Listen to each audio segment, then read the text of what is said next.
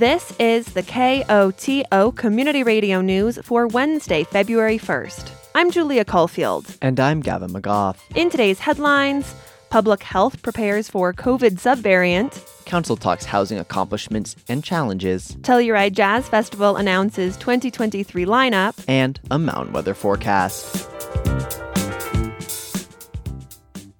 COVID-19 is no longer the central element of life for most, but it's still among us. Locally, our wastewater data has decreased quite substantially from mid-December, but still remains at a moderate level of COVID disease burden. That's Grace Franklin, Public Health Director for San Miguel County, presenting before the San Miguel Board of County Commissioners this week. Statewide, however, we have seen an increase in cases and percent positivity. This isn't surprising, just seeing the uptick of the XBB.1.5 subvariant of COVID. The XBB.1.5 variant is moving across the country. It's become the dominant strain nationwide and really has been slowly making its way from the east to the west across the states. Currently, XBB.1.5 is just over 30% of the COVID cases in the region, compared to nearly 90% in parts of the East Coast. It's been outpacing all of the current subvariants that are dominant in the United States. And it looks like it has greater transmissibility than previous variants and subvariants. And then one key piece is that there's similar immune escape and vaccine effectiveness as the recent subvariants of Omicron that we've seen within our communities. On the plus side, Franklin notes XBB.1.5 doesn't appear to cause more severe disease than previous COVID variants, and she says the community has all the tools at its disposal to keep safe this winter. A sentiment shared by Commissioner Hillary Cooper. I know that we as a community can be very supportive of people who are choosing to wear masks. We don't know the reason that they're choosing to wear a mask. They could be choosing to wear a mask to prevent us from being contaminated. So I hope that we are one of those communities who is welcoming and encouraging and supportive of those who choose to wear masks, and maybe even thankful to those who choose to wear masks, especially as we have a lot of travelers coming into our region, and I would prefer that many of them be wearing masks. Wearing a mask, testing before seeing loved ones, getting good airflow, staying home when you're sick, and staying up to date on vaccines are the best way to protect yourself this winter.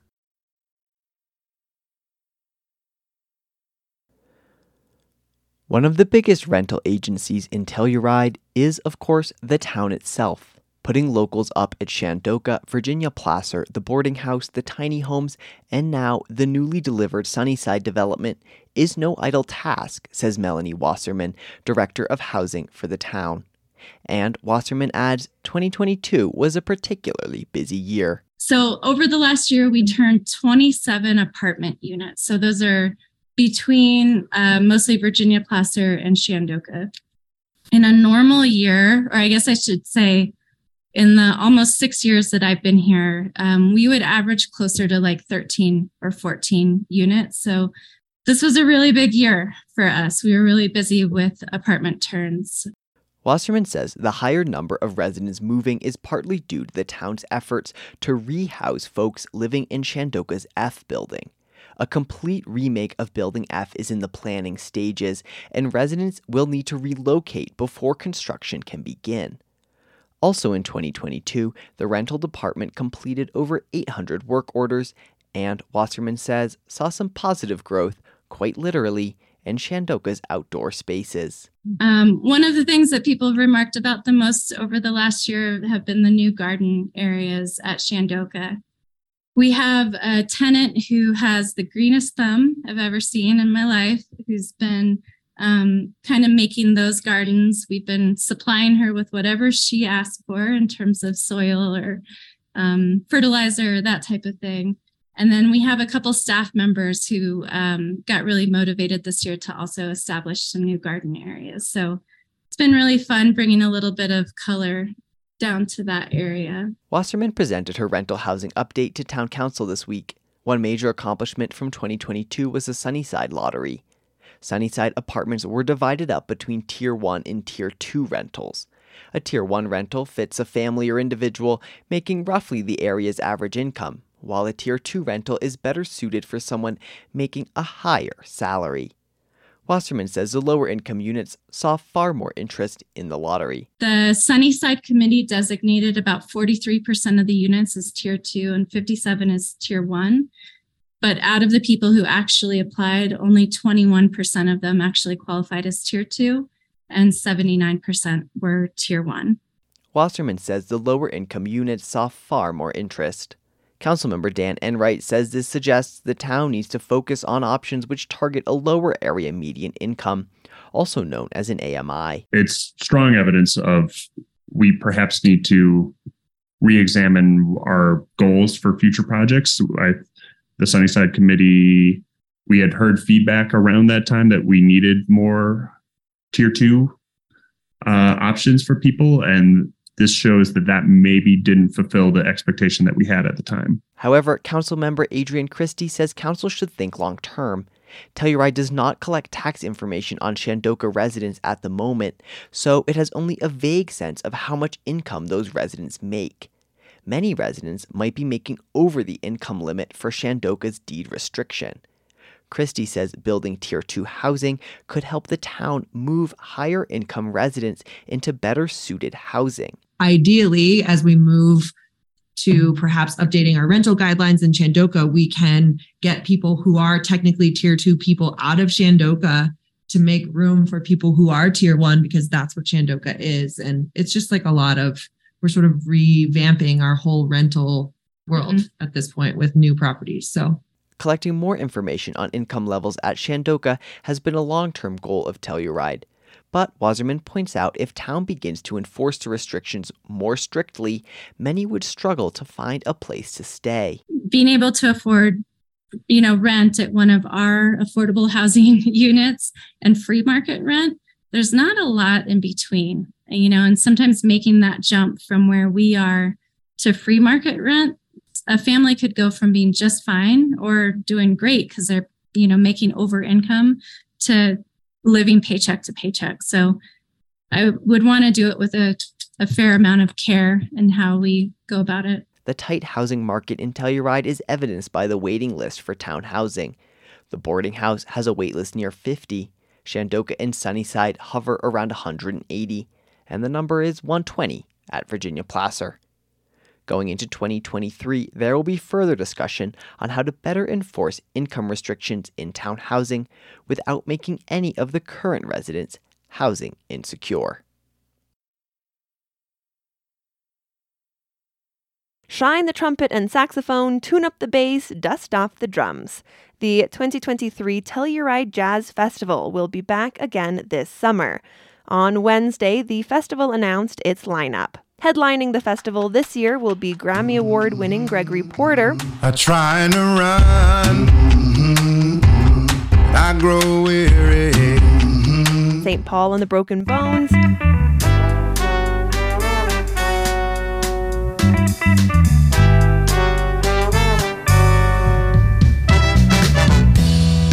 This ain't the heartache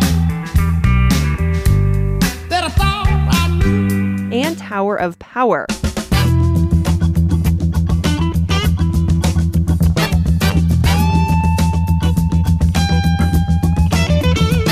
There will also be performances from Soul Rebels, Jameson Ross, and Butcher Brown.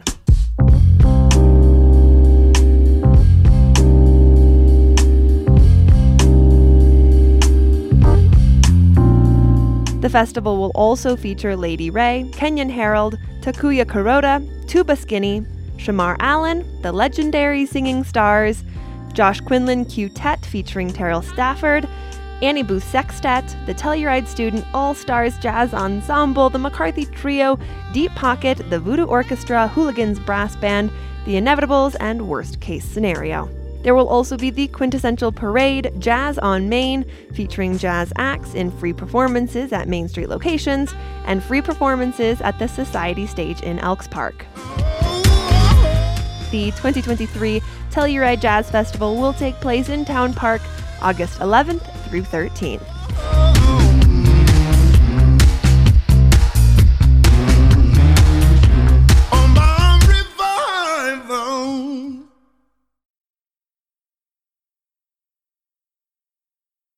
Alta Lakes is consistently and increasingly one of the most popular summer recreation spots in the Telluride area.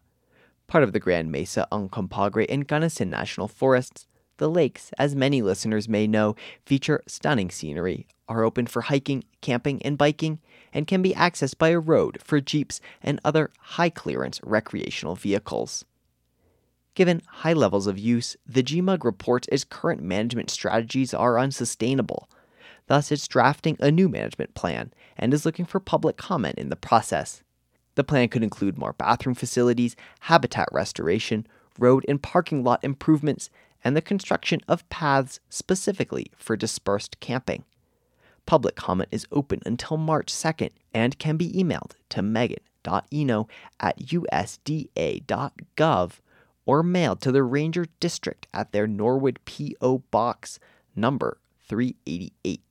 For more information on the project and how to comment, visit fs.usda.gov/gmug. Telluride Adaptive Sports is embarking on a new partnership with the Tribal Adaptive Organization. Based in New Mexico, Tribal Adaptive provides Native Americans who have disabilities with opportunities for recreation and sport. The partnership will feature multiple ski days and cycling events in the Telluride area over the next 18 months, connecting First Nation citizens with our regional mountain terrain. The San Juans are historically part of their homeland. The ski days and hand cycle camps are specifically for athletes with paralysis. The partnership is funded by a $36,000 grant from the Christopher Reeve Foundation, a national organization working to research spinal cord injuries and improve quality of life for paralyzed individuals. The founder of Tribal Adaptive, Noah Blue Elkochkis, notes tribal athletes are excited to work with TASP's expert instructors and, quote, experience the beauty of Telluride and the San Juan Mountains. Lawmakers at the state capitol want to make it easier for out-of-state teachers to work in Colorado. Under a new bill, Colorado would join the Interstate Teacher Mobility Compact, along with 9 other states. The goal is to create a more streamlined process for teachers to transfer their licenses between states. Representative Megan Lukens is one of the bill's sponsors. She says this is a way to attract teachers to Colorado classrooms. The number one determining factor to student success is the teacher in the classroom, and this bill would support high-quality teachers to move to Colorado, and therefore this bill supports a high-quality education system which benefits our students. Lukens says the bill will support special education teachers and emerging bilingual teachers too. The U.S. Department of Defense helped craft the proposal. It also focuses on teachers who are military members or military spouses because they often relocate. All 10 states involved must sign on to the compact before it goes into effect. A new bill at the State House could make it easier for Colorado children going into foster care to be placed with relatives. KOTO's Lucas Brady Woods reports. When a child can't safely remain in their home, they're placed into the foster care system or into kinship care with a family member. Lawmakers want to make it easier for kids to go into kinship care by streamlining child placement procedures. One of the bill's Republican sponsors, Representative Rose Puglisi, says the lack of foster homes makes kinship placement especially important. I know we try so hard throughout the state, every community, every county, to recruit more and more foster homes for these children, but there's just not enough out there. And so when we have the ability to keep kin together, to keep these children with their relatives, with their families, we should make that the priority. If passed, the bill would instruct authorities to prioritize kinship placement. It also ensures safeguards to protect kids, like mandatory background checks on family. The bill unanimously passed a preliminary vote in the House and now moves to a final recorded House vote. I'm Lucas Brady Woods at the state capitol. California is out with the proposal for cutbacks to the amount of water it uses from the Colorado River. KUNC's Alex Hager has the details. This proposal comes a day after the other 6 states that use the river's water agreed to their own. California's would conserve less water and asks federal authorities to respect existing laws for how the river is shared. The proposal is mostly hinged on a plan first announced last October, where California would cut back on its Colorado River use by about 9%. Both California's pitch and the other 6-state agreement come as feds are looking for new ways to prop up the nation's largest reservoirs. Climate change is shrinking supplies, and states have been deadlocked over plans to reduce demand. I'm Alex Hager. The National Weather Service forecast for the western San Juans calls for clear skies tonight with a low around 10 degrees. Thursday should bring sun with a high near 40 degrees. Clear skies should remain on Thursday night with a low in the high teens. Friday calls for more sun with a high near 45, and Friday night should be cloudy with a low around 20. This has been the news for Wednesday, February 1st. Thanks for listening. If you have a story idea or a news tip, call the news team at 970-728-3206. And now, a personal commentary. Attention parents with young children. Do you want to learn ways to improve your child's sleep? Join Bright Futures, Wilkinson Public Library, and Telluride R1 School District on Wednesday, February 8th, for a free parenting workshop all about sleep strategies.